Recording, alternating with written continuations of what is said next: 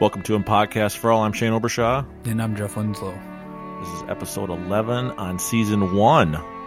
1 O-N-E, all capital letters, Jeff. Yep, and now we have 2 ones for 11. I didn't think that we would make it this far in this season, and look at, we're here, man. You said that like 2 episodes ago. It's you're still doubting our capabilities. I'm not doubting our capabilities. I'm just very, very happy that people are still digging it.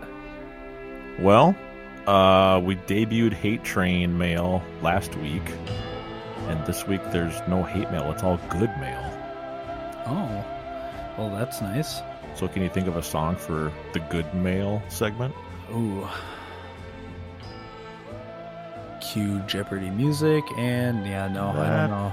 That's a no. I mean, Metallica's not really in the business of writing happy music. They're a metal band. No good songs. No happy smiley face emoji songs.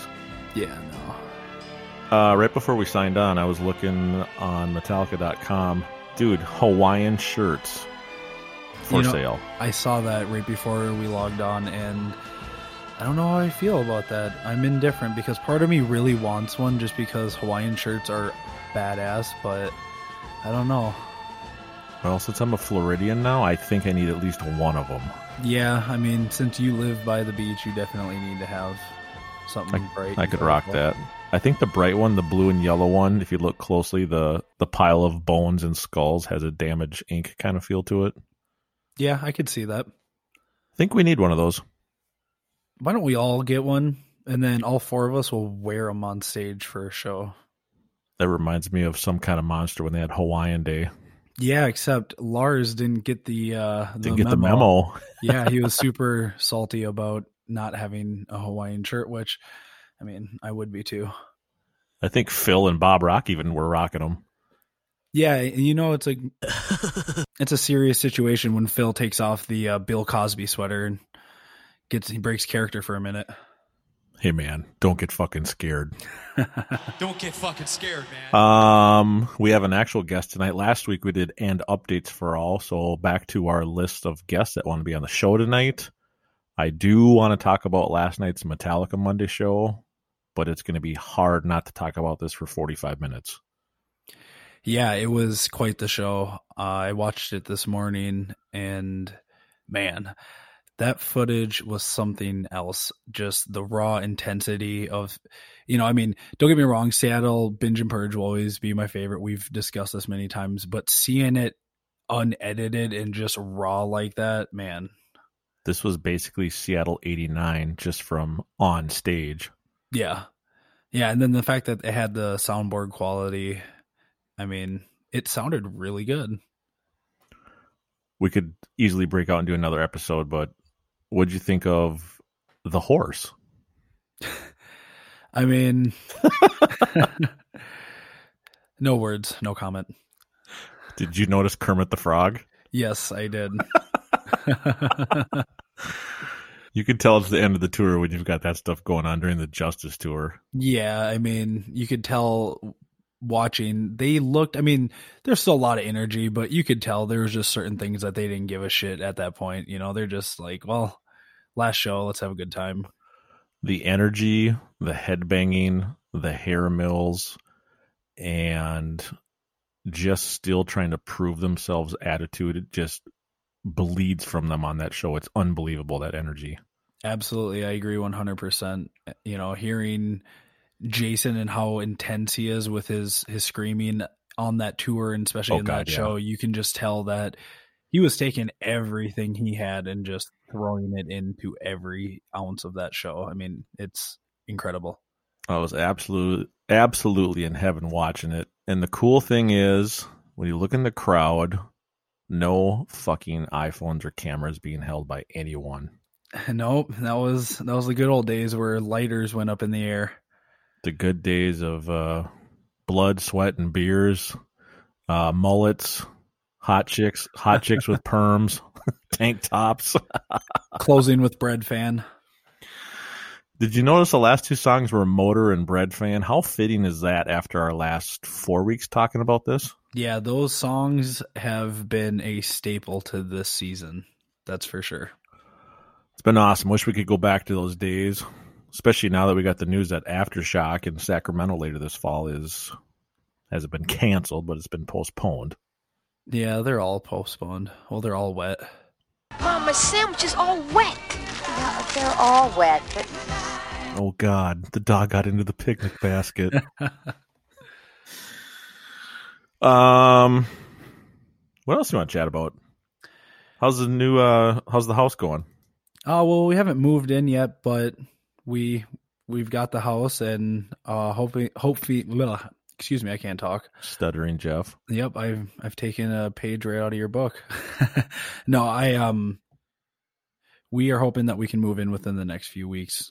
We've already started packing, and yeah, hopefully we can do this sooner than later. Don't pack the headphones and the microphone away just yet. Oh no, that stuff stays out.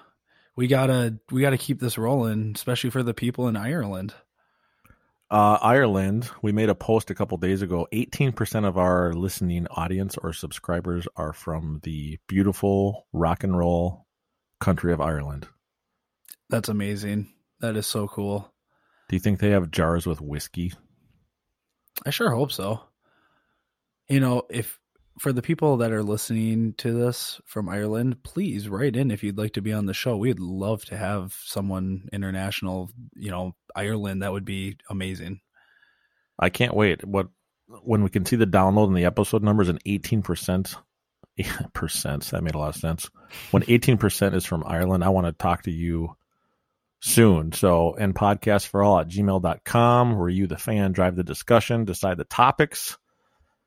You ready for our guest tonight? I'm ready, man. Drum roll. I am more than ready. Here comes the shortest straw drum roll. Get this. He hosts a podcast. So is he a guest or is he like our third co-host?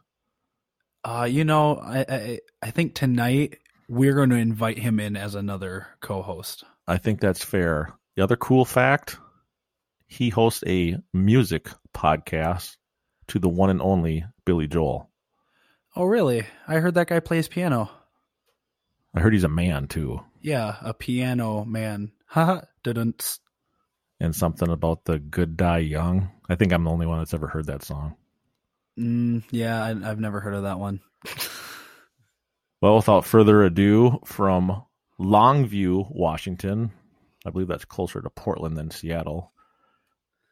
Here he is, Mr. Michael Grosvenor from Glass Houses Podcast. What's up, Michael?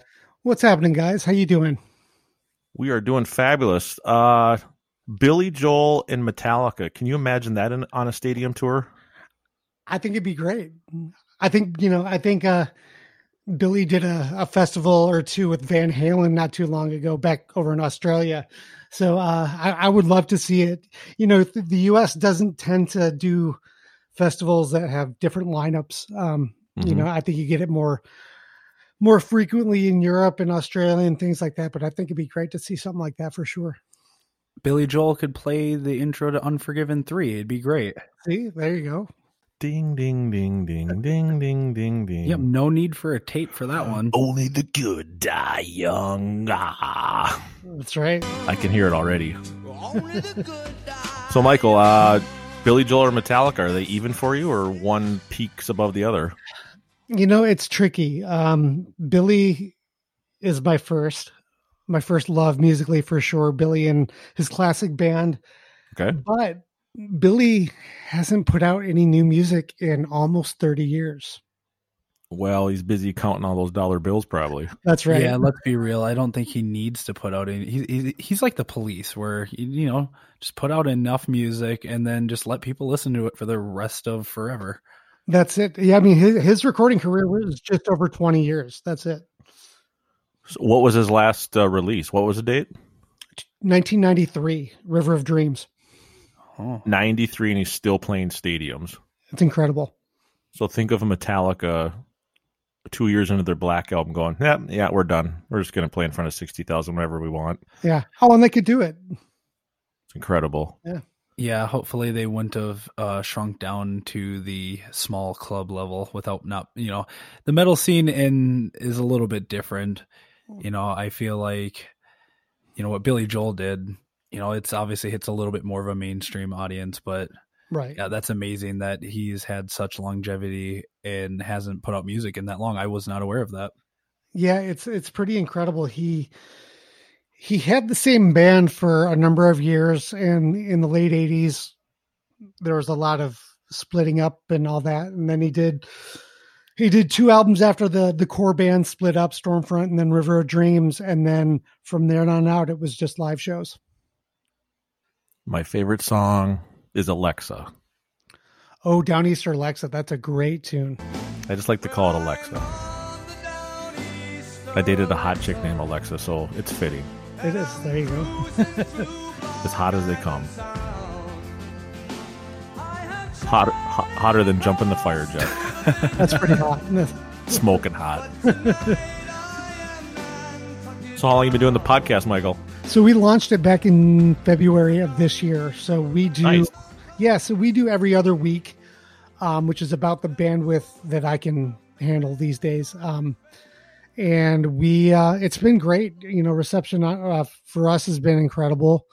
There's a great Billy Joel fan community out there. And to our knowledge, there wasn't any other Billy podcast going on, which has been, so that was a big reason, I decided to kind of jump into it. I've been thinking about it for a while and, just decided to give it a go early this year. And with Billy, there's a whole lot of different angles that we're running with. So it's non-linear for us. So say one year we're going to talk, 1 week we're going to talk about an album, and then maybe the next year is going to be, the next episode is going to be maybe a tour or a band member. Sure. So we kind of ping pong all around to kind of keep it varied.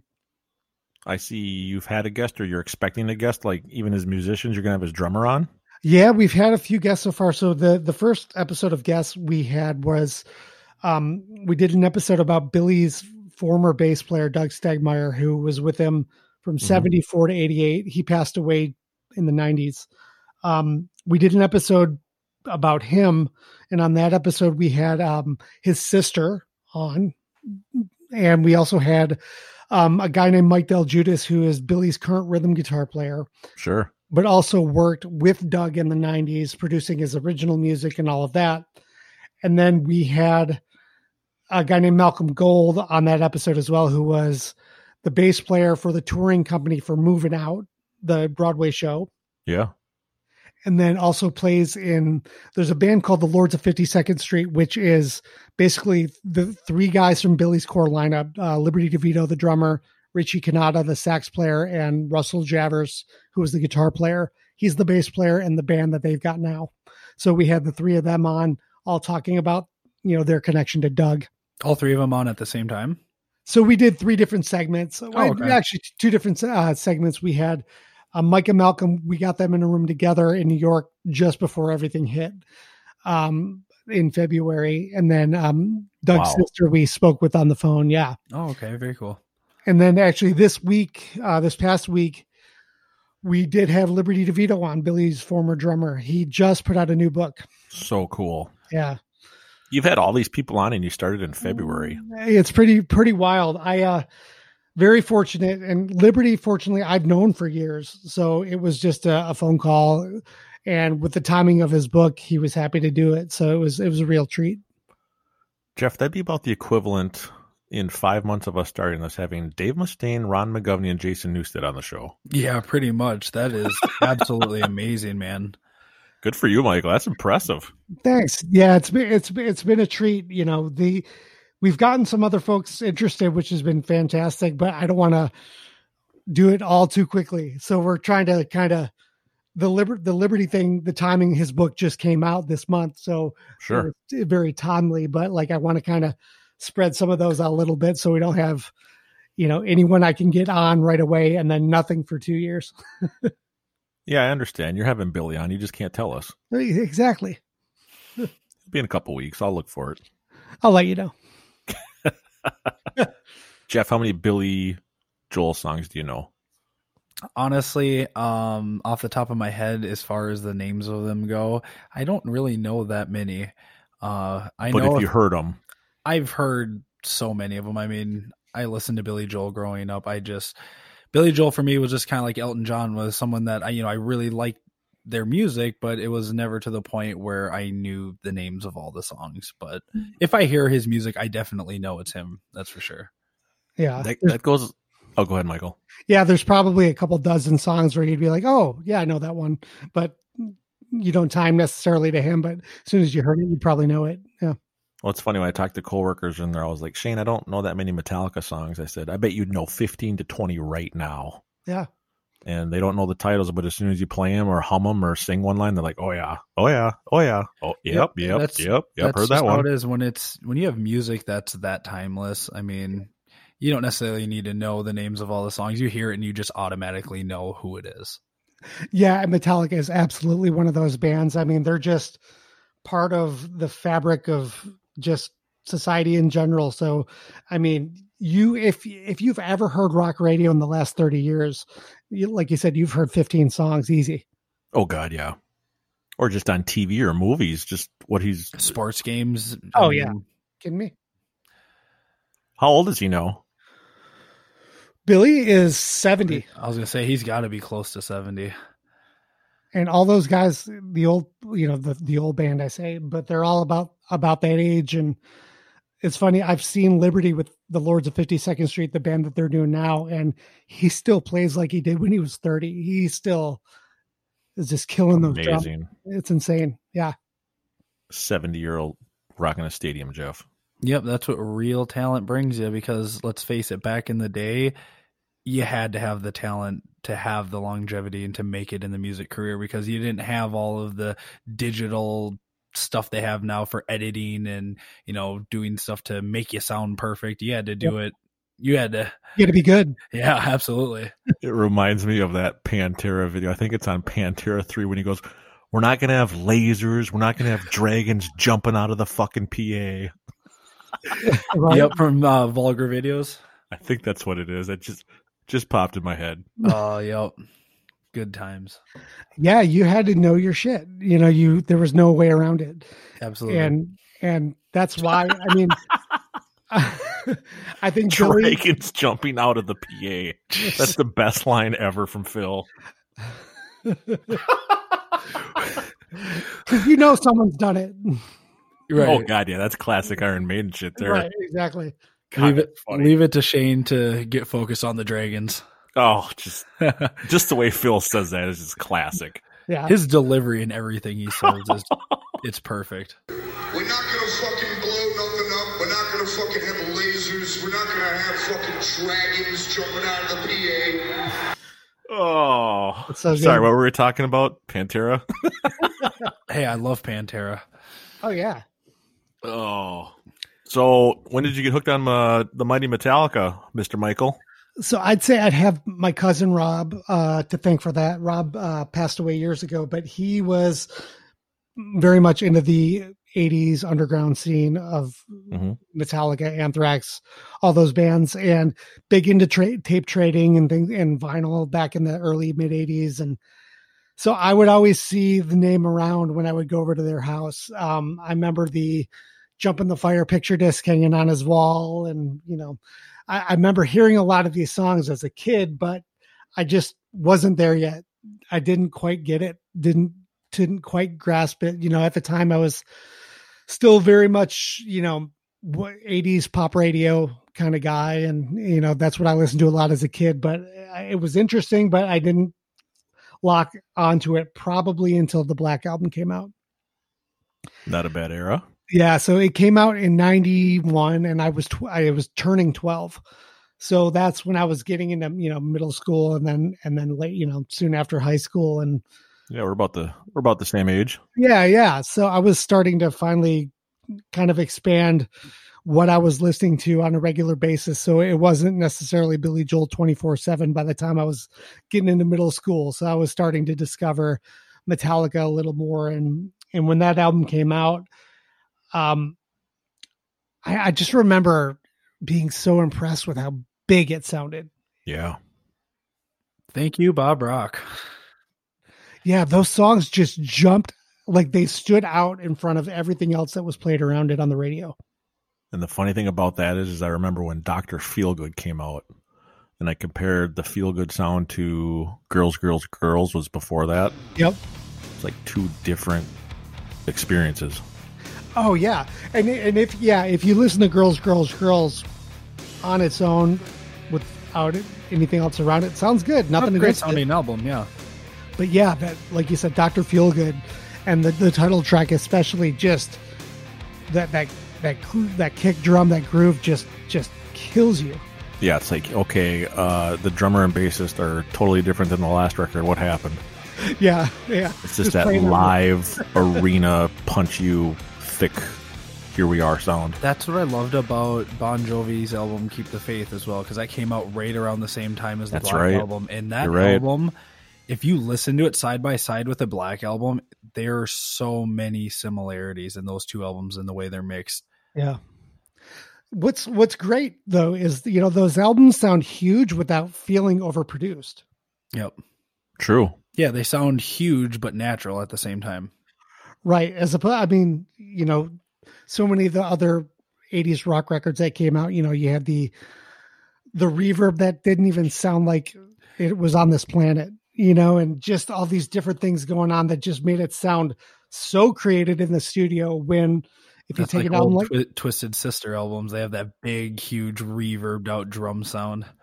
Yeah, exactly. And, the Black Album especially was certainly very much a studio record, but it still sounds live and it still sounds real.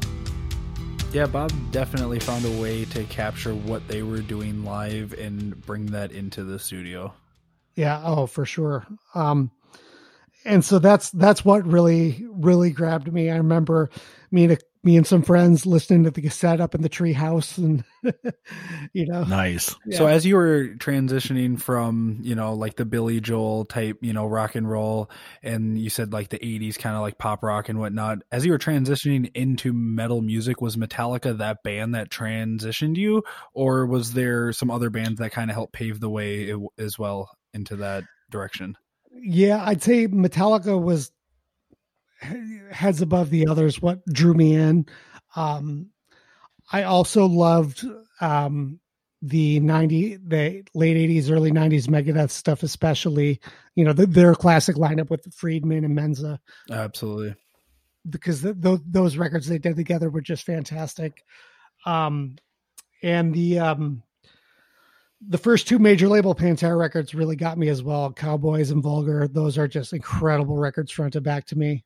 I love the fact that you said major label, because a lot of times, obviously, we all know people think that Cowboys is their first album, which I loved. I loved Projects in the Jungle and Power Metal. Like, I think those albums are great, but obviously the sound that they discovered, with Cowboys and On, that was obviously what defined who they were. Yeah, they really found what they were by the time they got to Cowboys, and just power metal. They look like Bon Jovi. Oh yeah, and even some of the songs, they sound like it, and it's amazing. I'm pretty sure Power Metal was the one that was right before Cowboys, and it's just, I'm trying to think how you even do what they did. How do you go from playing hair metal to just writing like one of the best thrash metal albums of all time? It's crazy. It's such a left turn. Everyone always talked about Metallica's change from Justice to Black to the Load era. That to me felt normal, natural, but the Pantera transition to Cowboys to me was a big left turn. That was drastic in my opinion, for sure. Well, and you could definitely hear a lot of Metallica influence on that first record. Like if you listen to the song Heresy, I don't care what anyone says, to this day, that song sounds like it belongs on Injustice for All. Oh yeah. Just the riffing, the way it's put together. I mean, everything about that song from day one, I always was like, yep, they were listening to Justice when they wrote that. Yeah, I could totally hear that. That's a good call. Jeff, you got to remember that Death Magnetic went right into Lulu. See, Lulu's its own beast. It's like, that was an experiment with a friend. Good answer. Yeah, we'll accept Great that. answer. We'll accept that. Ding, ding, ding. That's better than anything we've had to say about it. Yeah, that's about as good as I got with it. It's like, that's all I got. I haven't heard it probably in 10 years or not too long after it came out, I don't think. Right. I listened to it maybe once, and that was one too many times. Yeah. It feels like, it's just all these jams that Lou decided to just talk over. Yeah, it has that spoken word feel. I mean, Shane and I have discussed this. We both agree that overall the album is pretty just out there, but there are some good riffs. There's some good parts of, certain songs. So, I mean, it's not entirely garbage or anything like that. It's just weird. Still amazing that we're on 11 episodes, and I believe almost every episode, Lulu or Saint Anger has been a discussion. Those are it's great because they're controversial, and I love hearing other people's take on them. That's exactly. For sure. Well, because so many people, it's super different. That's what's interesting. I mean, the first 4 albums, I think universally everyone has the same opinion about. Yep. And I really haven't heard too much different from what a lot of people feel about that. But as you get into the 90s but especially with Saint Anger and Lulu, I've heard people say they love so many things about Saint Anger, and other people say it's unlistenable. It runs the gamut. And that's what is such a great discussion about those albums, is because when you find that person that either loves Saint Anger or loves Lulu, it's like, hold on, pump the brakes, explain why would you listen to Lulu, or why would you listen to Saint Anger, whatever it is. Because I mean, like you said, we all agree that the first 4 albums, every single song, I mean, they're amazing front to back. Yeah. I need a Lulu sunshade now that I have a Saint Anger sunshade, Jeff. Yeah, you need to get it for your back window. Just the album with that half mannequin would be a great sunshade. Lulu in the back, Saint Anger in the front. Most controversial car ever. Yep, world's most controversial Metallica fan. And then for the 4 doors, I could use the 4 faces. That would be good. That'd be good. All right, enough Street Anger, Lulu, praying. What am I trying to say here? Enough Saint Anger, Lulu. Michael, when's the first time you saw the band live? It's going to be going back to 1997. I think I've got the date here. Yeah. So my first February 22nd, it was the Palace of Auburn Hills in Michigan. Cunning Stunt Stage. Cunning Stunts Tour. Yeah. And, this was before, like they couldn't pull off that stage accident scene. No, it was before the internet. Yeah. No one knew what was going on. Everyone seriously, okay, there's some guy running across the stage on fire, people falling from the trusses. There was a minute where everyone was legitimately confused as to what was happening for sure. I was in junior high and saw that tour. What day was in February? 22nd. It's funny, I saw that like 25 days before you in Minneapolis. I was in junior high and I thought, holy shit, this is real. Yeah. I thought it was a repeat of, 1992 in Montreal, and the band's over. Right. It's like, wow, that was impressive. It's like, what are they going to do tomorrow? Yeah. They're in Ames, Iowa tomorrow. I think it's canceled. Yeah, exactly. One memory of it I have too which is something long gone, is waiting in line in the middle of winter for tickets. Yeah. Jeff and I have discussed that before in Minneapolis. We had to go to Dayton's or JCPenney's on a Saturday morning when tickets went on sale like 9 or 10 in the morning. Yep. You'd be lining up at 6 or 7, and this is 4 or 5 months before the tour even came to town. You're lining up in line just to get a freaking ticket. Yeah, and then lining up again to get inside for that general admission seat. Yep. The big record chain in Michigan was Harmony House, and that's where most of the tickets I bought were. I remember being pretty early in line and wanted to get floor, but that tour, the stage was so big, there was a lot less tickets sold on the floor. Mm-hmm. And I remember... Was Corrosion of Conformity the opener? COC, yep. Yeah. That's awesome. You wanted to be on the floor so you could have Lars spit some beer in his face. That's right. That's all I wanted. And I remember the guy in front of me waiting for the tickets was taking his sweet time deciding what seats he wanted. Hurry the fuck up. Exactly. And by the time it was my turn, floor was gone. Oh, man. Yeah. Were you able to at least still get lower level though? Oh yeah, I was lower level, only probably 10 rows or so up. So with the stage, it was actually probably a better vantage point. Perfect view. Yeah. So you could really see everything that was happening on stage A and stage B and all that shit. So it was still a great seat. But yeah, that was my first Metallica show. Not my first show ever, but first Metallica for sure. So at this point, in your Metallica career, we'll call it, you said that you obviously started cutting your teeth on the early albums, but then really got into it towards the Black Album. So then a few years later, you go and you see them, Load's out, Reload is, on its way. And at that point, how did you feel about their music and how it changed? When you went to see that show, were you expecting to hear like more of the old stuff, or like were you accepting of how they transitioned from the Black Album and then into Load and whatnot? Well, I really dug Load out of the gate. I thought it was a great record. Still do. Still love it. Oh, I agree. So I was happy to hear a ton off that record. And so it was really, it was, I definitely wanted to hear some old stuff. I think being my first show, I was just happy to hear anything. Right. You know what I mean? Did you get Wasting My Hate that night? Oh, I think we got a ton from Load. I think we might have. I'm going to look it up here. They'd throw Wasting in, like, they're playing 5 nights a week. They throw it in maybe once a week. I love the set list from that era. I mean, playing them live, you can definitely tell it's a little bit slower, right. Watching the crowd react to it. But man, I love that era. I love Load and Reload. That's because Jeff loves the Kill Ride medley. Heck yeah, with that halftime Four Horsemen. So heavy. They should just re-record it, a 2020 version where they put that part back into it.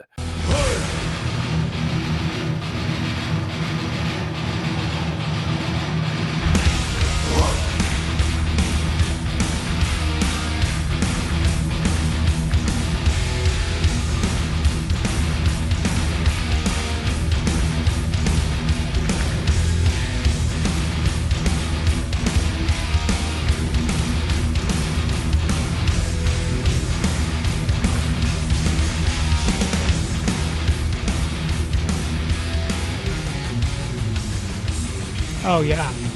So what we got from Load on that show, we got Ate My Bitch, Hero of the Day, King Nothing, Wasting My Hate. We did get. Yeah. Yep. We got Sleeps. We got, I think that's it from Load. Oh, we also got an appearance by Ted Nugent. Oh, Newt showed up. Stranglehold. No shit. Dude, that is awesome. Where at in the set was that, Michael? That was, looks like song 15. So in between Fade to Black and Seek. Wow. So it wasn't even an encore. At some point, we're going to get ourselves a little Strangle Jam going. Picture Nuge on the Cunning Stunts Poor Touring Me stage. That's cool. That's really cool. See, this is why I wish cell phones existed back then, only so that we had footage of stuff like that. Now, Michael, the real question is, the last 2 songs of the night, were they Evil and Motor, or were they Bread Fan and Overkill? We got Evil and Motor. Oh. Yeah, but you got to see the Wavecaster then, huh? That's right. My favorite guitar of that era. I was going to fill it with my own urine. Oh, gosh, yeah. But I couldn't find a way to preserve the urine. I was afraid it was going to get stale. Yeah, that's what he says. That's right. Oh, man. Presented as an art piece. I was going to fill it up with my own urine. And present it as some sort of art piece, But then I couldn't figure out how to preserve the urine because, it gets stale. Well, you got Wasting My Hate and Stranglehold. That's decent. Yeah, man, it was a great show. They opened with So What and then right into Creep. Yeah, it was. Was it what? So What, Creep, and then Sad, I think was what they were doing on that tour. Mm-hmm. Sad, and then into Bitch, and then Hero and King. So 3 off Load right in a row. Every time I think of Sad from that era, he's using the black diamond plate Explorer, Jeff. Yep. Some cool guitars. I mean, that Kirk guitar you're talking about, that was a little stupid, but James had some cool guitars, especially on this run. Oh God, yeah. And I always loved Lars's drum kit on that tour. I love the silver kit. The silver sparkle. Yeah. Because it's got a splash and a ride. Right. So Michael, after 97, well, how many times have you seen him total? So total, we're at 12. Nice. Yeah. And that was in Detroit. You're from Detroit and then you moved west? Yeah. So I'm from Michigan originally. So I lived in the Detroit area until 2000 when I moved to Florida for school. I was in Orlando for a couple of years. Okay. And then I got a job at a record company and moved to Atlanta where I spent another couple of years. And then from there, I was a nomad touring with a couple bands for a while. And then I landed back in Michigan when I met my wife. And we were there until 5 years ago. And then we moved out to the Northwest. Very cool. She a metalhead or she could care less? She digs them. You know, she's, I think she's gotten more of an appreciation for them through me for sure. But she's definitely a big music fan. Have you taken her to see Metallica yet? Yeah, she went with me twice.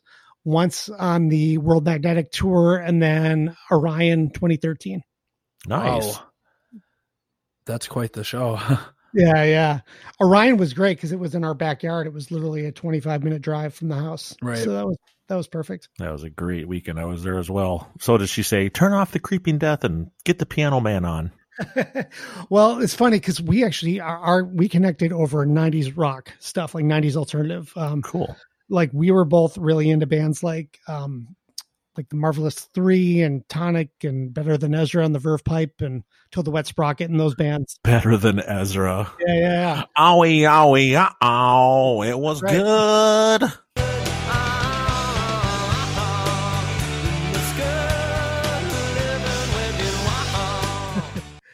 So that was how we connected, you know, initially. So those were all the bands that we liked a lot together. And then, she digs Billy a lot and we've seen him a ton together, but, I don't think she had seen Metallica or was really into them too much until we met, even though she knew how good they were. She digging Billy over Metallica though? You know, it's tough to say. I think she knows more of Billy's stuff. I'd say she probably would gravitate toward him a little more if I had to guess. Yeah. That's because she's a big shot. That's right. I'm just killing these Billy references, dude. So Metallica 12 times, Michael. How many times seeing BJ? I'd say about 24. Wow. About 24 times. Wow, Yeah. that is impressive. First time was 1990, same venue as I saw Metallica, 10 years old. That's impressive when his tickets are probably over $200. I know, they're insane now. I worked with a couple of guys in the band for a few years and that helped. You know, I can imagine. But yeah, these days. Always who you know. That's right. But these days, yeah, man, tickets are like $200. I think the face value on the first show I saw was like $22.50. It's funny you bring that up. The Load tour that we saw within 20 days of each other, that ticket stub was $28.50. Yeah.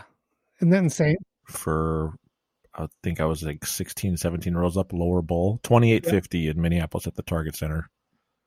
Yep. And lower level to see them now is probably anywhere from $90 to $180. Yep. $28.50 and the t-shirt was $50. Yeah, well, their t-shirt prices haven't really changed much, but like, do you want a Load shirt or do you want to see a 2-hour show? But see, now they've got like 6 custom shirts for every night. And like, guess what? They're selling them all. Yeah, that's how you sell a t-shirt for $60, saying, hey, this is your only chance to get your the only shirt. Shot. Yep. What other shows in those 12 stick out, Michael? Oh, man. Let's see. I'd say the standouts for me, a lot of 90s stuff, honestly.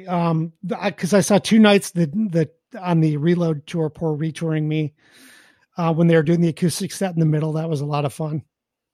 Amphitheaters. Amphitheaters, yeah, doing the sheds. I was at the New Year's Eve '99 show, the Millennium show, which was fantastic. Yeah. Oh, the Y2K night. That's right. Yeah. Very cool. That's a memorable show. Still have my shirt. It's the front of it. Says Metallica, Motor City Millennium. And then it's a version of Scary Guy, but instead of the crossbones, it's 2 wrenches. Detroit Rock City, Motor City. Yep. And there were... Was Sevendust there? Sevendust was the first band. Yeah, it was Sevendust, Kid Rock, Nugent, then Metallica. A little inside info for our listeners. Jeff and I are huge Sevendust fans. Oh, yes, we are.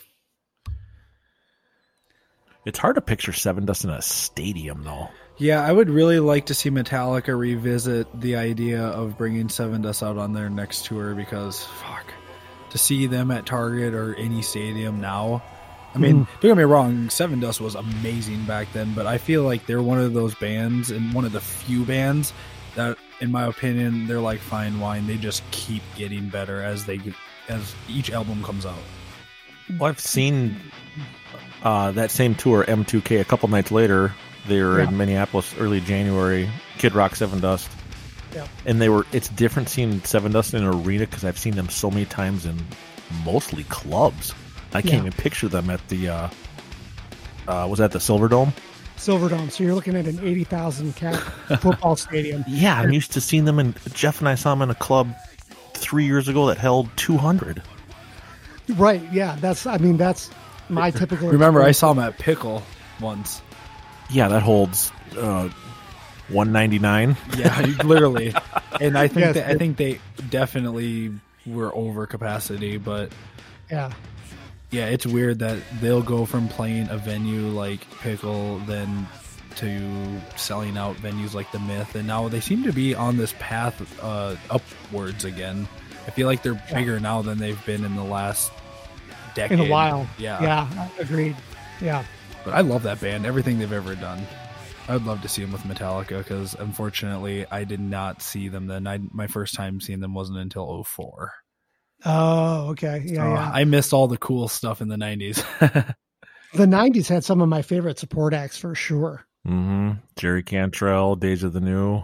Yep. COC. So great. Korn. Yep. Kid Rock, Sevendust. Yeah, it was a pretty good list. Yeah. And the reason Nugent was on the bill, he would host a yearly show on New Year's Eve in Detroit, called it the Whiplash Bash. So he always headlined an arena show in Detroit. And I think they just decided to partner together and do something bigger. I would love to go hunting with Ted Nugent and James Hetfield. That would be so much fun. Imagine that conversation. Right? Yeah. Oh, it'd be great. Sacrifice the fucking buffalo. So Nugent had his own radio show in Detroit for years and kind of had his own station built around him. Mm-hmm. Called it The Bear, of course. Rightfully so. It was just Nugent talking hunting for 3 hours. It was hilarious. Now he's talking Trump 24/7. Right. I'm surprised Nugent's not on Trump's team, his cabinet. Right. Yeah. Secretary of Wildlife, Secretary Interior. of Shotguns and Kicking Ass.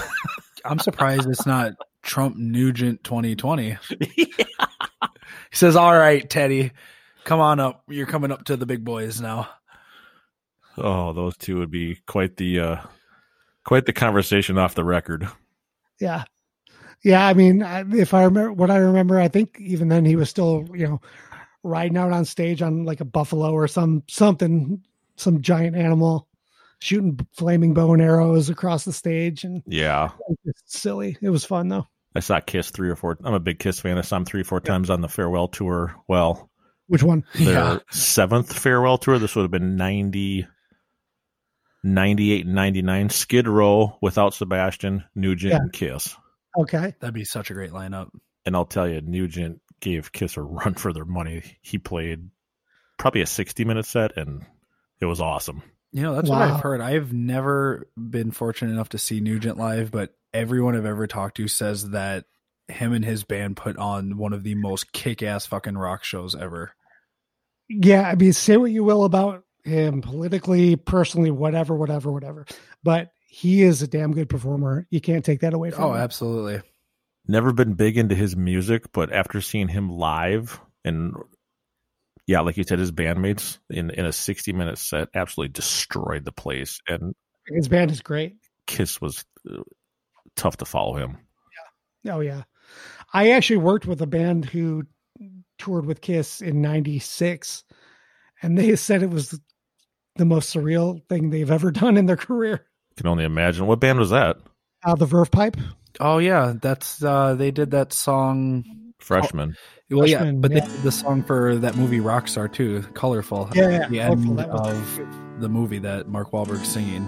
That's where I actually first heard of them, because I heard that song and I love that song, and that wasn't a band I was super familiar with at the time, and I think that was 2000, 2001.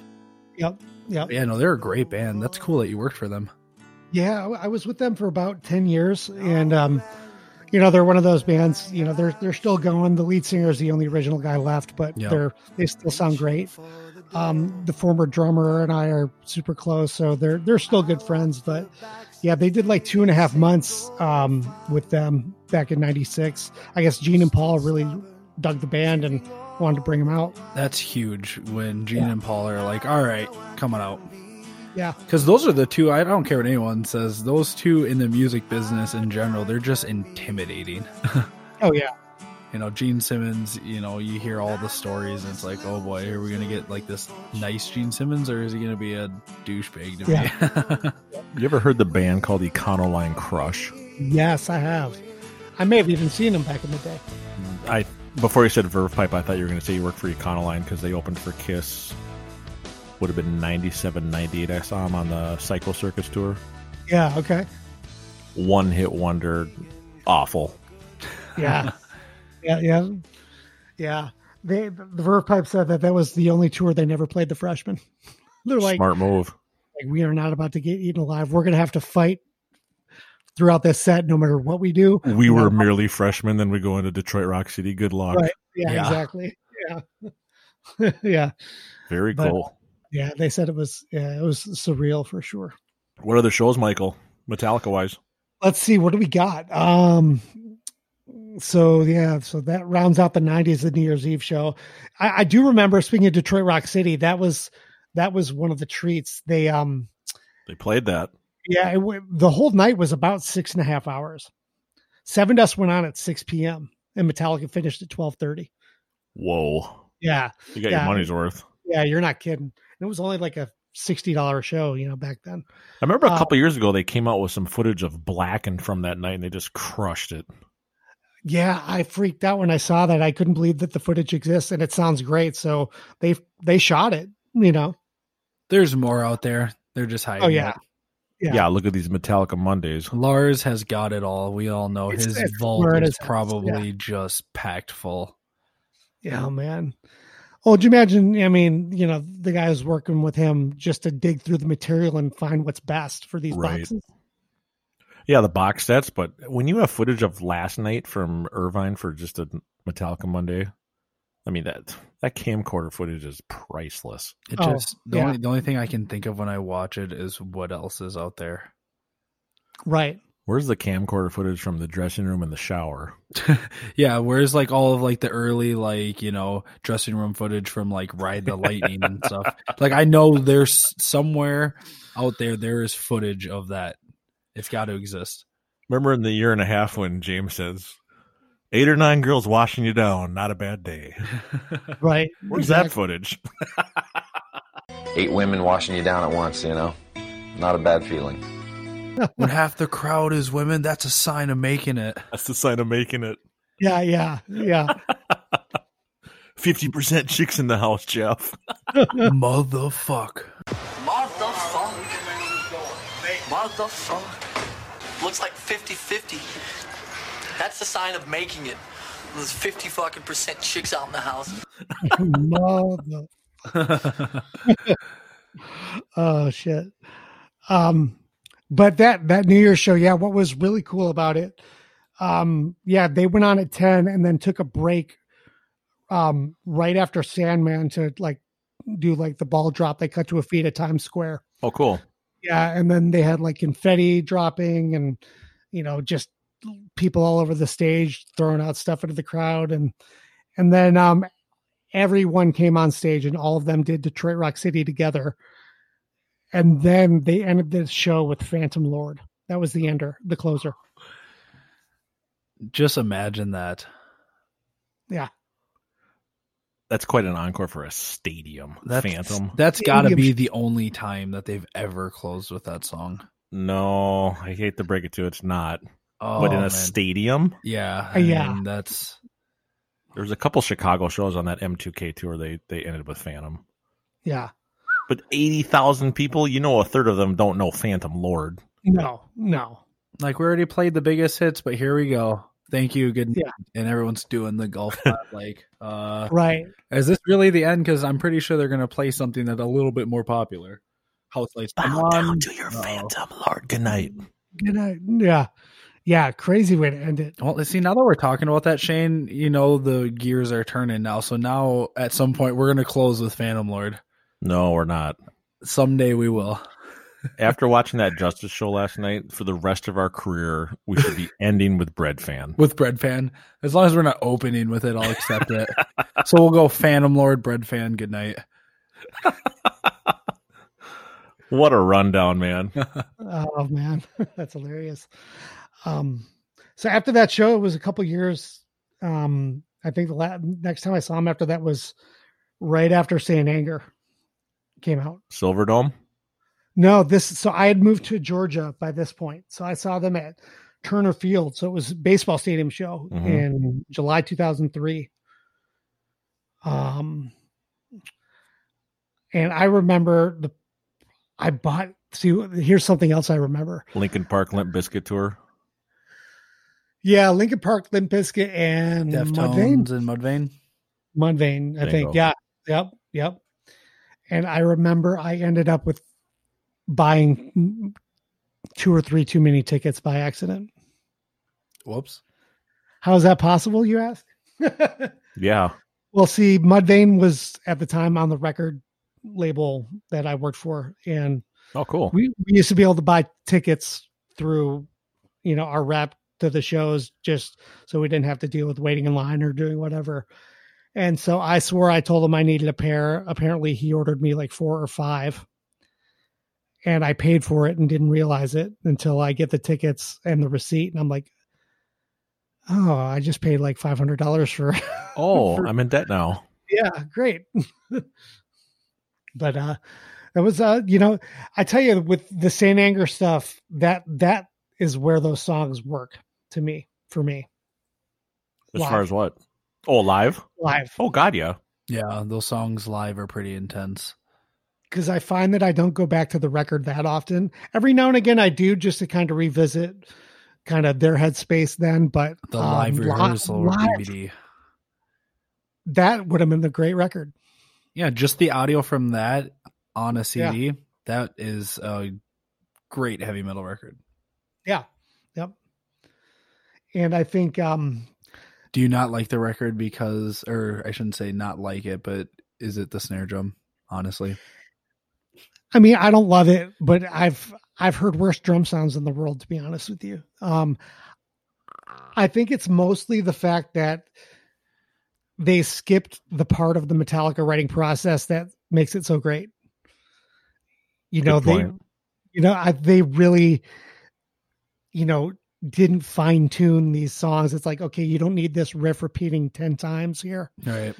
You know, that part where Lars would sit down and arrange these and trim out the fat, that didn't happen. Instead, it's like, hey, now we've got Pro Tools, so we can, you know, record this once and then loop it 20 times throughout the song. Yeah. Why is Dirty Window 8 minutes long? So unnecessary. That's my biggest thing for it. I think had they spent a little more time trimming these songs down, I probably like it a little more. Fair enough. Too many counseling sessions with the sweater they had to get to. Phil Toll. You didn't tell me it's Hawaiian Day. What the fuck? I think Phil thinks he's in the band. Yeah. Bone it.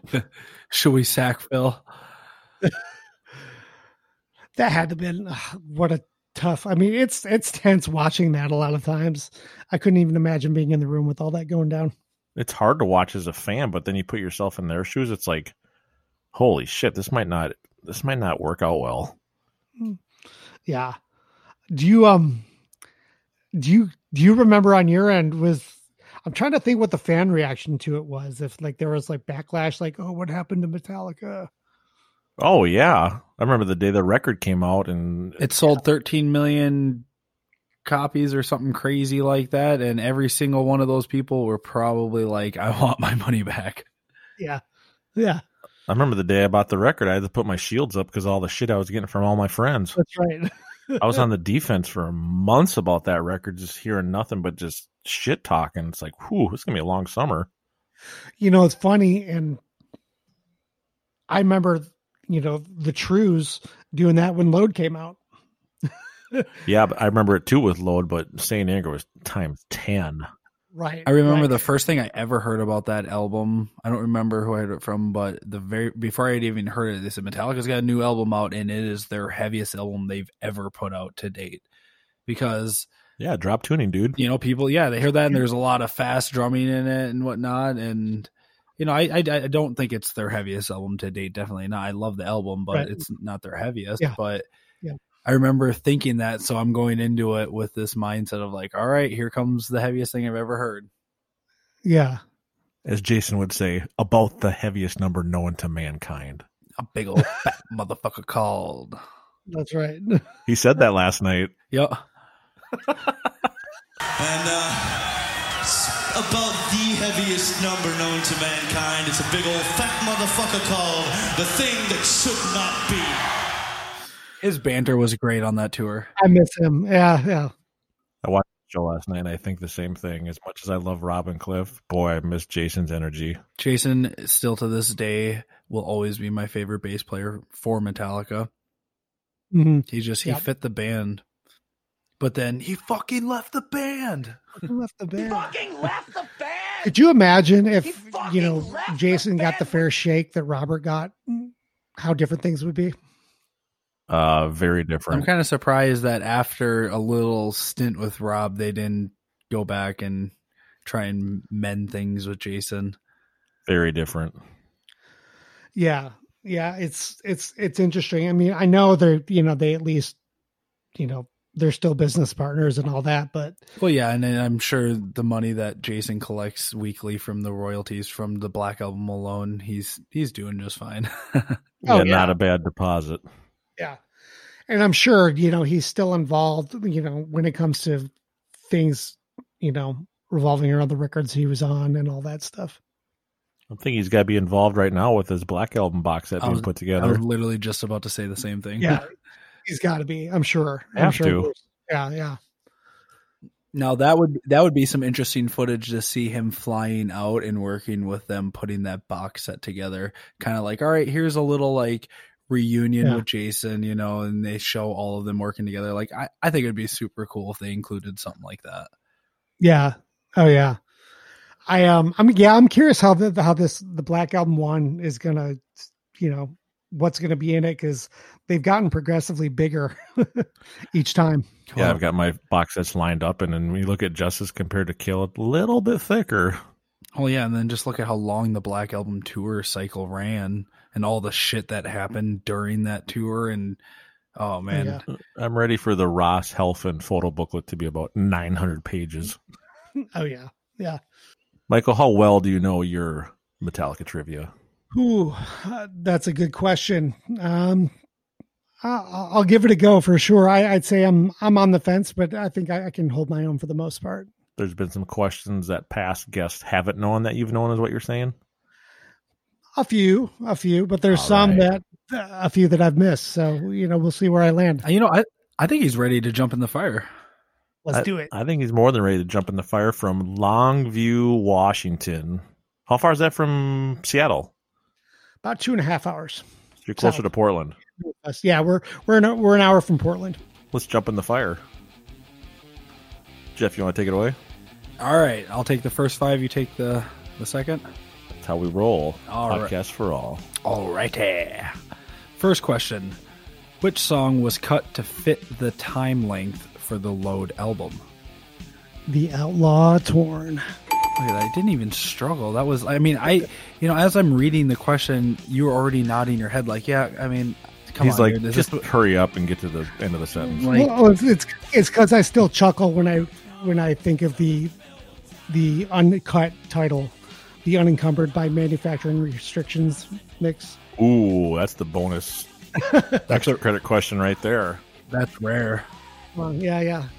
I do have a version of that. When you listen to it, it's like, damn, there was another minute and 20 seconds to go on there. That's cool. I have heard that, and yes, it is. It's weird, but I like it because that jam that could be a 20-minute song. That could be like Freebird for all I care. I mean, that's a great jam. That's a Grateful Dead Dave Matthews jam tune. That'd be the way to slide into an encore.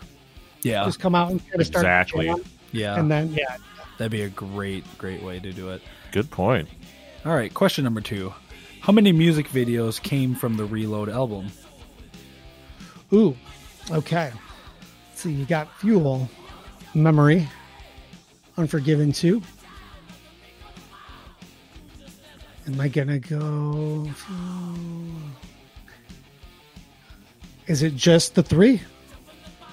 Is that your final answer? I was just gonna say that.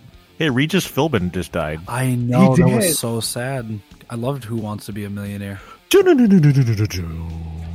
No more going with my gut here. No more Millionaire Regis. I was surprised. He was like 88, 89. He had a good Yeah. run. He had a good run. Yeah, he did. Is that your final answer, Man, I'm Mr. Metallica Michael, Billy Joel? I'm gonna go yes because I can't think of what else. If I have the Ding. track in front of me, Ding, am I ding, right? ding. You're doing good, man. 100% so far. All right, number 3. What band was Jason involved with after leaving Metallica? Oh,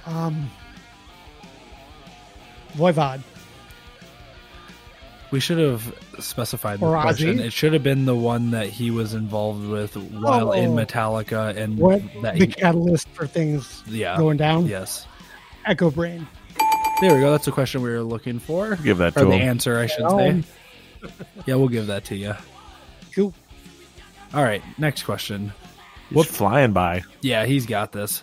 What band did Metallica tour with on the Kill 'Em All for One tour? That would be Raven.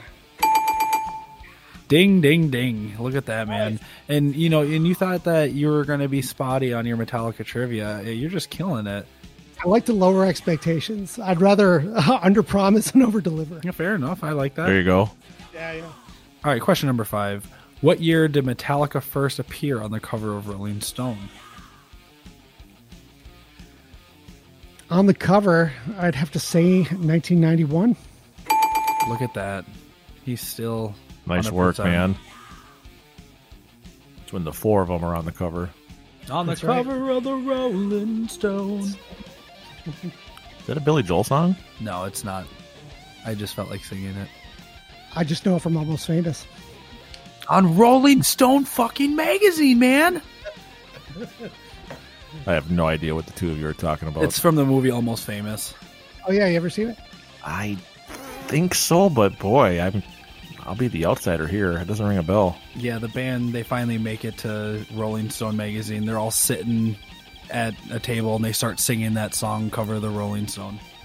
Gotcha. Check it out.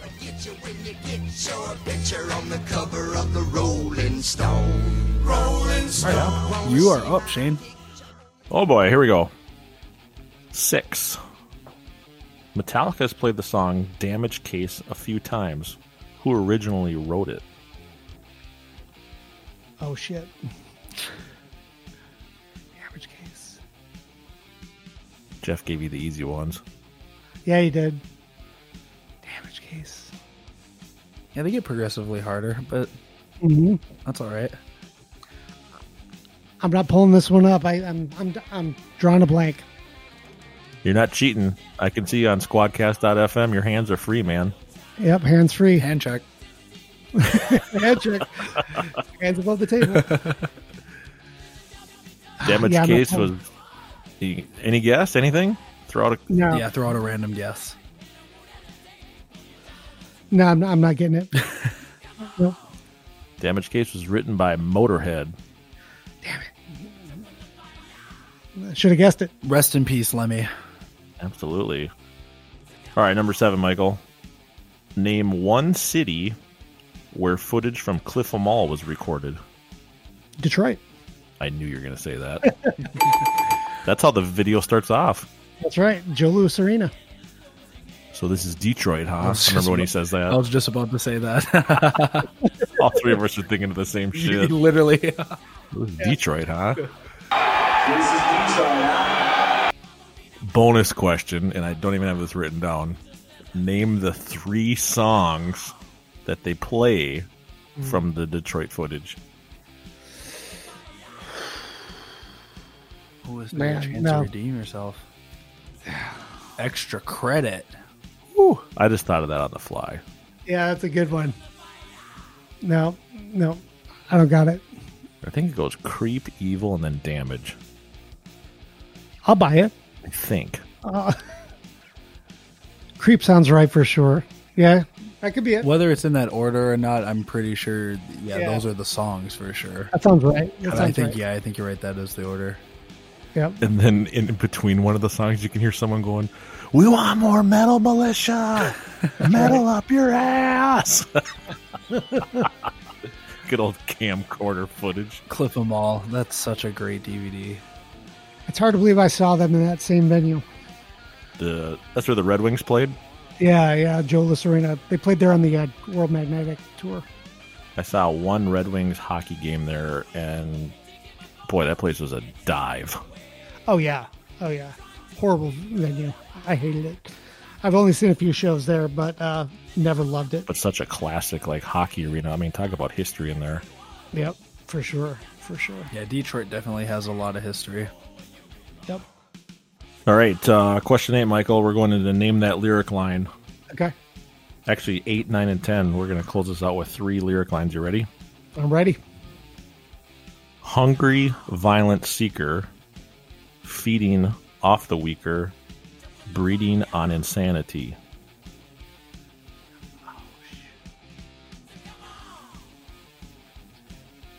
Oh my goodness. I can hear that, especially the last line of that in my head.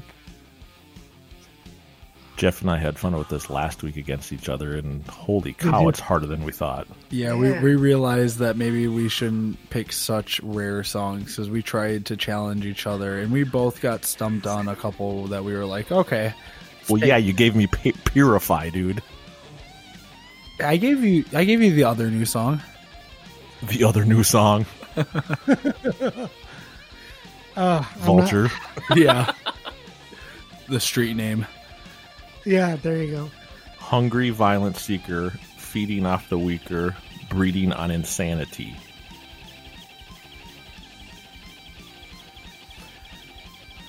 Shoot. Nope. I'm not even getting close. Any song that's stuck in your head that when you hear that, that's what you think of? 'Cause you have a 1 in a lot chance. Piano Man. Piano Man. It's Uptown Girl, right? Yeah. Alexa. Yeah.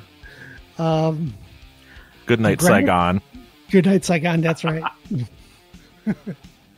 We didn't start the fire. Come on. Not close. Jump in the fire. Good guess, but it is Battery. Oh, okay. See, it's so strange hearing off the weaker, breeding on insanity. I hear that feel right after that. If I would have said it that way, you would have gotten it. Oh yeah, absolutely. Hearing them spoken is a whole different ballgame for sure. Oh yeah.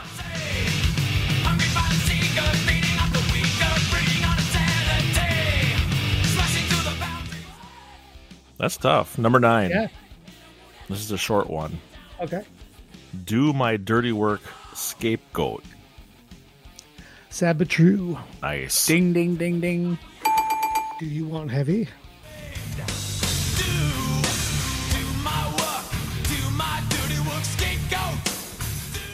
There you go.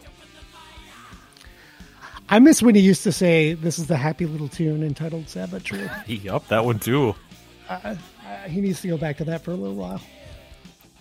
Do You Want Heavy actually started on the Load tour. That's right. Metallica gives you heavy, baby. That's where Lars always stands up when they go back into it. Darn. Mm-hmm. That's right. You'll see it in the Cunning Sons video every time. He just you want weight? I'm your fucking guy. That's right.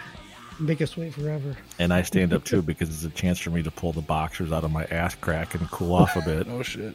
Oh. It's all about cooling off your ass playing drums, dude. Even if you only get 2 seconds of it, that right there. You'd be amazed what I can do behind the drums in 2 to 3 seconds to cool off my ass.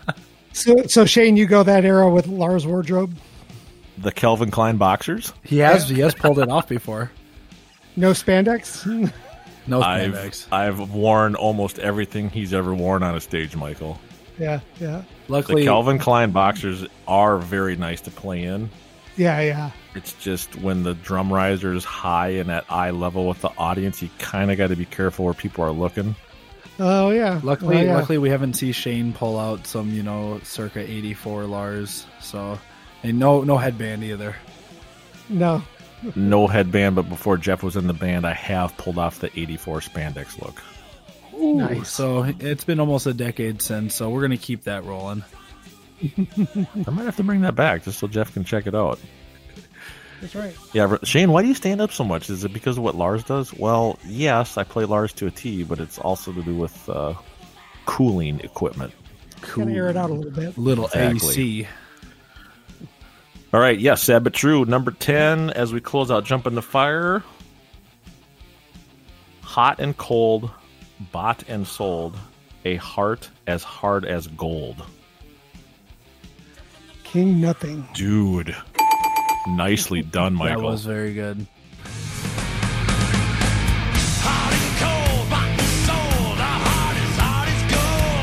That was well done. That's not a Thank you. big lyric from that. I mean, I shouldn't say big lyric, but It's not like Wait, a really no. It's not known the hooky lyric of that tune. Yeah. So I think Jeff, would you have gotten that? I would have had to think about it. I think I would have got that one, but I'm not gonna lie. When you said battery, I had to. I mean, even though I could see it, I thought about it at myself. I'm like, I can see how that one would be a weird one because that's kind of a weird beat as is and the way they say it. So just speaking it normally, it's like, Right. The cadence of how James delivers it is such a part of it. That like you said, Shane, it's like if you would have said it like that, it would have been like, oh yeah, battery for sure. Yeah. Breeding out the weaker, breeding out insanity. I think he only got one wrong. Hot and cold, bought and sold, a heart as hard as gold. I missed the Motorhead song too. Yeah, I think. Yeah, I think that was the only one. Oh, and battery. So too. Yep. 8 for 10, Michael. Not bad, my friend. Not bad. All right, I'll take I think it. he's in the running. Oh, he's in the good running. 80%. That's a B minus. That's well above my GPA in high school, bud. Same. You're not kidding. Jeff, can you imagine if we got asked Billy Joel trivia? Yeah, no, I mean, I know we allow our guests to drive the show, but since we agreed to let him be like co-host, I don't know if we can let him. We can't let him quiz us now. All my answers would be he's 70, the word piano, and New York. And the word man. And man. That's right. That'd be about it. I think we'd be 0 for 10. There's a Metallica Wayne Isham or Metallica Billy Joel connection there. Wayne Isham. Oh, the video guy. Yeah. Oh, yeah, that's right. He directed their the big tour documentary and concert for when Billy played Russia in '87. Oh, very cool. So he was the one. I don't know if this was one of the things that goes down in Billy lore. As the press reported it, had a tantrum on stage. About what? So they're filming it for this documentary and this live show. So the film crew lit up the audience. This is in Moscow? Yeah. Okay. So American crowds are kind of used to that when things are being filmed, right? Russian crowds are used to being watched by the government. Oh yeah, so you put a bunch of cameras on them, they're going to get a little nervous. Anytime the lights came up on the audience froze. Oh, really? Wow. Yeah, they just froze because they felt like they were being watched. That's interesting. Yeah, and so Billy was getting pissed. And he didn't know that's the culture. Right. So he's trying to get the lighting crew to kill the lights in the audience so he can get his show back, so to speak. So they're in the middle. There's a song called Sometimes a Fantasy. They're in the middle of the song. Billy's upstage on a old Yamaha keyboard. So he's not at the main grand piano. In the middle of a verse, he starts yelling into the mic to the lighting crew. Like he's like, stop lighting the audience. Oh boy. And then let me do my show for Christ's sake. Like he'll deliver a line in the verse and then the next breath he'll yell at the crew, like middle of the tune. Gets to a break in the song. For whom the bell tolls, turn the fucking lights off. Time marches on. Yeah. Yep. So he finally gets to a break in the song, takes his keyboard, flips it upside down. Oh, that works out well. Billy wasn't fucking around. No. Storms downstage. And meanwhile, the band is looking at each other like, what in the hell is going on right now? They didn't realize what he was doing. Takes one of his mics, smashes it on the end of the grand piano, does it again until it snaps in half. Wow. And then just continues on with the show like nothing happened. So word to the wise, man. Yeah. Word to the wise, if you play Moscow, don't film a DVD there. That's right. Well, he was the first one to do it. Yeah, they've probably opened up since. I mean, yeah. Yeah, but back, what year did you say that was? Mid-80s? 87? 87. It was the first American act to do a full-scale show. Yeah. Wow. Yeah, yeah. You'd have to expect some kind of oddities to happen during that show. Yeah. Yeah. Yeah, but just think, that's something you would never think about. House lights on a crowd, and a camera crew, and whoops, never thought that never crossed my mind. What's weird is that they didn't, because obviously they had to have known that they were going to a show where they were filming. I'm surprised that wasn't brought to the crew's attention, because obviously the people that live there and work there, I mean, you'd think that they would know their own culture, or at least I think they would. Yeah, I think there was definitely some communication gap for sure. Oh, definitely. I don't think anyone knew how it was all going to go down. That's interesting. That's cool. But it goes down in history as now one of the most unique shows because of that. You know, they were told to be quiet during the concert and sit down and not interfere, not make noise, do anything, not to, not to take away from the artist performing or not to distract or do anything, but to be very polite and quiet. So, well, a rock show, pop show, they get off on the audience. That's how they have a good show. Mm-hmm. So, he's playing a song and they pan to the crowd, like in the first opening song of the night, and they're just sitting there. And he's like, oh man, they hate us. It wasn't that. They just didn't know. And then fast forward to 1991 and the military's beating people during Harvester of Sorrow. I know. Oh, that's insane. Little change in times there. Yeah. Well, he ended up loosening the crowd up. He decided to jump into the crowd and run through the crowd a couple times. And how'd that go? It went great. They chased him around. Wow. And by the time he got back to the stage, it was like the crowd was going crazy up at the front. It was insane. Just think all that mood and attitude changed in a 2-hour show. He's like, by the time the show was over, it was like I was playing in Detroit. Yeah, at the Joe Louis. That's right. See? With rats in the ceiling. That's a cool story, Mike. I did not know that about him and would have never guessed that happened during that time in Russia. Wow. Yeah, pretty wild. Pretty wild. You ever been to an island? Maui. Perfect. I mean, that's pretty isolated. Could we imagine that you were right when the pandemic hit? Ooh. Oh, wow. Mid-March. Good vacation timing. Yeah, you could have still been there. Seriously, because we left, we were, things were starting, a couple states were starting to pop up with stuff, and we're like, oh, well, things are okay still here and in Hawaii. Well, we booked the trip, let's go. And no sooner did we touch down, did like everything start to go crazy here in this, lower 48. And, they're talking about shutting the island down and airports. And we ended up cutting our trip like a day or two short just because we don't want to get stranded. Yeah, smart move. Well, let's just assume for a second that the whole island got shut down completely. You did get stranded and you were the only person on that island. That's a good question. Well, it's more of a scenario because... And Wilson Sporting Goods paid for your entire COVID-19 confinement to your Westin hotel room. But while in that hotel room with no one else around, the only person you have to talk to is your buddy Wilson. Okay. And you only have 5 Metallica songs to choose from that you have to listen to on that island with Wilson for the rest of your life. Not the rest of COVID, the rest of your life. Yeah, no, we're stranded. We're talking lifer here. This is it. This is it. 5 songs, and that's all you get for the rest of your life, buddy. I think I'm going to start with Creeping Death. Ooh. Starting off heavy, right out the gate. I like it. Yep. Now, granted, this is in no particular order. Yep, no, it doesn't have to be what's your favorite to what's your least favorite, just whatever comes to mind. Yeah. Whatever you see yourself listening to at 90 years old on repeat. I'm also going to go with Hero of the Day. Oh. Wow, that's a first. That is the first, yep. Love that song. I like it.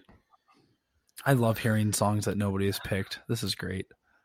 And then I think I'm going to also do Master Classic. Yep, we got to have the classics in there. There's nothing wrong with that. There's a reason why it got voted. Yep, 9 minutes long. I was just going to say, it's just under 9 minutes, so we got some length there. And there's a reason it got voted, greatest song of all time by them. That's true. That's no accident. And then I'm going to probably go Blackened. Nice. Keeping it heavy. I like it. Favorite off of Justice. He just knows that's my favorite song, Jeff, so that's really what this is about. We're buds. Oh, I see what's happening here. You're trying to get in Shane's good graces so you can kick me off my show. I see. Okay. It's a drummer thing. Jeff, you're out. I'm taking the Piano Man. It's going to be a mixture. It's going to be Billy Talica from now on. That's right. Creep, Hero, Puppets, Blackened. One more, man. I'm going to go into Reload territory. Ooh. Unforgiven 2. I like it. I like it too. That's my favorite out of the 3. Yep. It's always been my favorite. And for the first time in many weeks, we do not have Outlaw. An Outlaw Torn. Yeah. Very interesting. That's in the top 10. I'll say that, but yeah, it didn't make the top 5. So just for argument's sake, let's say Wilson gets his own song. We're gonna move it off of Metallica for 1 second. And since you are such a big Billy Joel fan, what would be now? You get one Billy Joel song. So what would be that one song that you're gonna pick for your good buddy Wilson? Purify. He said, "I'm gonna pick Piano Man because it's the most popular song ever." Nope. That's like picking Enter Sandman. Right, exactly. You watch, he's going to say a title, I'm going to be like, never, what? It probably is going to be that situation. Good. It'll make me listen and check it out.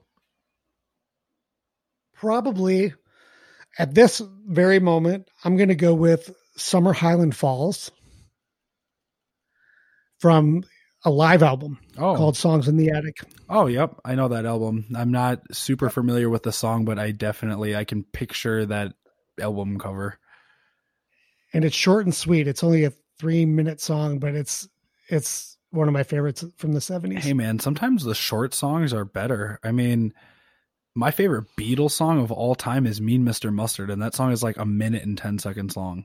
Oh, that's a great tune. Yeah. Summer Highland Falls is what it's called. Yep.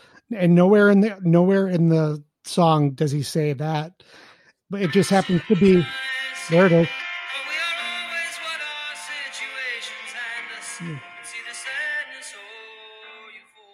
Nice. This is Wilson's song. I love it. Michael's air drumming. This is how I learned to play drums, was from these records. Very cool, man. First time I've ever held the phone up to the mic because I had to hear it now. I couldn't wait to do it later in the edit. That's awesome. So the story with this live album, he released, let's see, 1, 2, like 4 albums before he found his band that he played with for like a decade or more. And he was never happy about that, with how any of them came out. It was all session guys, random producers and all this stuff. He just never liked it. And once he got this band that he played with for the bulk of his career, he loved what they did with the old material so much that they did this live record, which was 11 deep cuts, but with the new band, because he thought that that's how the song should have been. And that was, yeah. Sure. Very cool. Yeah. All right, Jeff, Billy Joel tribute band. We got this. Who's going to be the pianist? Let's see. Well, I mean, Pizzle's got that case that he could fit a piano in, so I think we'll hire him. I thought you were going to say me from all the piano riffs you've heard me play in hotel lobbies. You can. Shane can play some piano. He plays a lot of Hero of the Day and Injustice for All on the piano, and he does it to a T. See, to do it right, though, you got to have the right front man. It'd be tough to find. Yeah, you got to have a front man with a lot of charisma. Yep. Well, that reminded the first time I got hip to you guys years ago, when who's your James? Chris. What's his name? Chris. The first time I saw him and heard him, I was like, holy shit. You've seen this, Michael? Oh yeah. I've never had a chance to see you live, but I've seen, videos online and whatnot. Oh, okay. Yeah. Several over the years. And I remember the first time, you guys do it so authentically, and then to have Chris do James so well, right? It's frightening. It's frightening. Yeah. Yeah. The way he looks and sounds, sometimes it even scares us a little bit. It's like in a mirror, literally. But that's why, because he's left-handed, that's why we call him James Leftfield. Right. Yeah. If you still lived in Michigan, I'd guarantee you'd probably see us, because we've played every square inch of that state, I think. Yeah, we've played a lot in Michigan. And you know what? If this, pandemic ever comes to an end, hopefully we'll be able to get back out and get on tour, and we'll make our way over to where you're at. Longview, Washington. Obviously, we played in Portland, so I mean, you're what you said, an hour away. Yeah, I can only go up from the Portland gig. Yeah, I'm talking about a fucking live gig. Can a show go higher than number one? Seriously.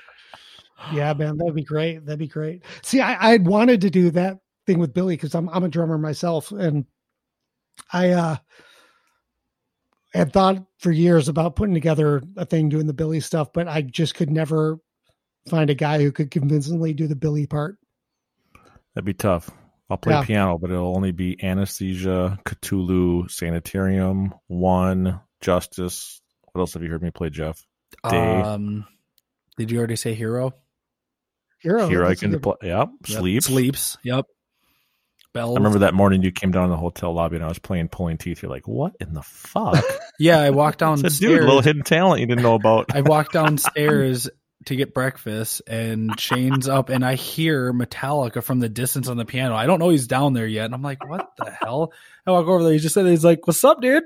And then he just starts playing all these songs. I'm like, holy shit. I had no freaking clue. This was classics. This was years ago. And then now every time since, whenever there's a piano around, I mean, anytime, whether it's a hotel or we see one at the venue, it's like, all right, hold on, stand by. Lars awesome. too, Piano Man, Pulling Teeth. That's right. Speaking of Anesthesia, did either of you guys make it to S&M too? Shane did. I did. Did you? I made it to night 2 myself. Unbelievable. Speaking of Anesthesia, that was the highlight of the show for me. That was incredible. Oh my gosh. Yeah, it's just a bunch of bass playing. No, I'm just kidding. There's not many moments, Michael, where I get goosebumps or something brings me back to 30 years ago, but that was one of them where I was like, wow. Yeah, it was a highlight. It was something I didn't expect at all. And he did it so well, and it was just such a genuine tribute to Cliff, and it sounded so good, and it had the energy that Cliff had. It it still pulled that out for some insane. It was I didn't expect it. It just blew me away. When you see grown men around you crying, that's pretty powerful. It is. Yeah. I can't tell you who our guest is going to be in a couple of weeks, but it has something to do with S&M too. So stay tuned. It's going to be fun. Oh, there you go. That's awesome. We're getting there. We're looking forward to it. Very cool. Working out schedules and whatnot, making sure we can do this properly. Speaking of schedules, Jeff, Michael reached out to us 2 or 3 months ago, and boy, we've been go and trying to get him in. He's been more than patient. He reached out, emailed npodcastforall@gmail.com, and Michael, we finally made it happen. Thank you. Absolutely. No, thanks so much for having me. And I can definitely understand that. It's hectic trying to schedule things, especially with the two of you, not being in the same room. My co-host is on the other side of the country, so we've never actually even met face to face. Wow, that's pretty cool. That's impressive. Yeah, between schedules and 2 different locations, and most of the listeners are going to learn right now, we usually record at midnight or 1 a.m, so trying to line this up with guests is tricky, but yeah. Thanks for being patient. Thanks for reaching out. And yeah, absolutely. It's been fun. It's been a great episode, man. Anytime you want a Billy Joel fan to come on your show that knows nothing about him, give us a call. That would be great. We'll be there, man. We'll brush up and just have fun with it. Well, see, that's the thing. Our podcast is for something that people who know nothing about Billy or people who know everything about Billy, all is welcome. I'll just make sure that I have like my Billy wiki notes going. There you go. Then I can keep up on what's going on. I'll do a little research beforehand. Did you know he tried to film a DVD in Russia in the 80s? He's going to be like, That's right. yeah, we talked about that on your show. I'm going to be like, oh, yeah, that's right. All right. Well, I tell you, with Liberty's book that just came out, part of it, he wrote about every song that they ever recorded. Oh, wow. Wow. That some memories of the studio or the song. To be able to keep track of all of that. That'll give you 50 episodes for your podcast easily. Yeah, it's insane. I learned so much just by reading it that it's, he went through pretty much the entire career he was with Billy for 30 years. So yeah, he's seen and done it all with him. Yeah. When they started playing together, they were playing clubs and colleges and rental cars and Motel 6s. And, by the time he was done playing with Billy, they were playing stadiums. Impressive. Pretty wild. Well, there you have it, folks. The Metallica fanatic / Piano Man podcast host, Mr. Michael Grosvenor from Longview, Washington. It's been fun, Michael. Yeah, fellas, thanks so much. It's been a lot of fun. Thanks again, Michael. We appreciate it, man. Let's do it again, and we'll see you soon, man. Take care. All right, take care. Bye.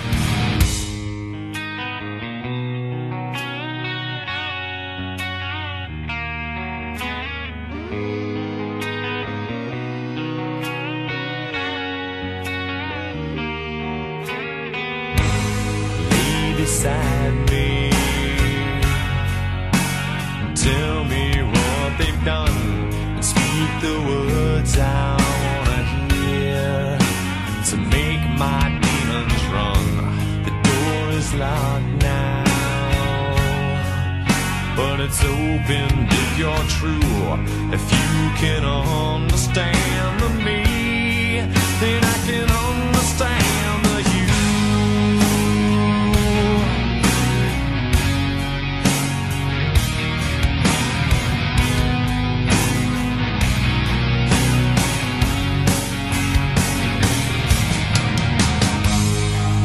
Beside me, under wicked sky, through black of day, dark of night, we share this paralyzed. The door cracks open,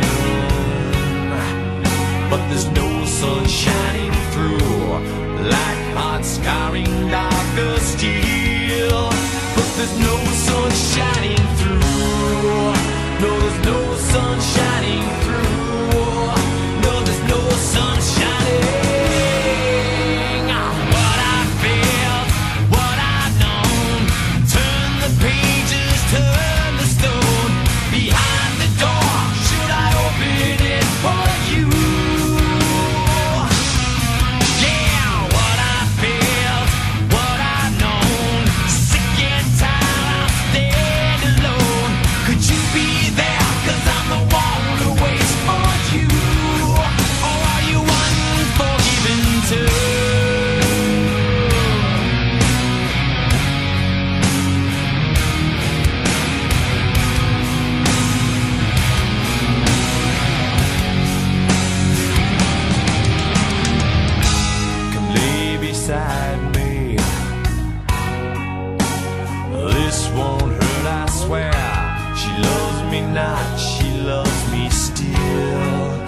but she'll never love again. She lay beside me, but she'll be there when I'm gone, like hot scarring dark as steel. Yeah, she'll be there when I'm gone. Yeah, she'll be there when I'm gone. Dead sure she'll be there. What I felt, what I've known, turn the pages, turn the stone. Behind the door, should I open it for you? Yeah, what I felt, what I've known, sick and tired, I'm staying alone. Could you be there? 'Cause I'm the one who waits for you. Or are you waiting for even till?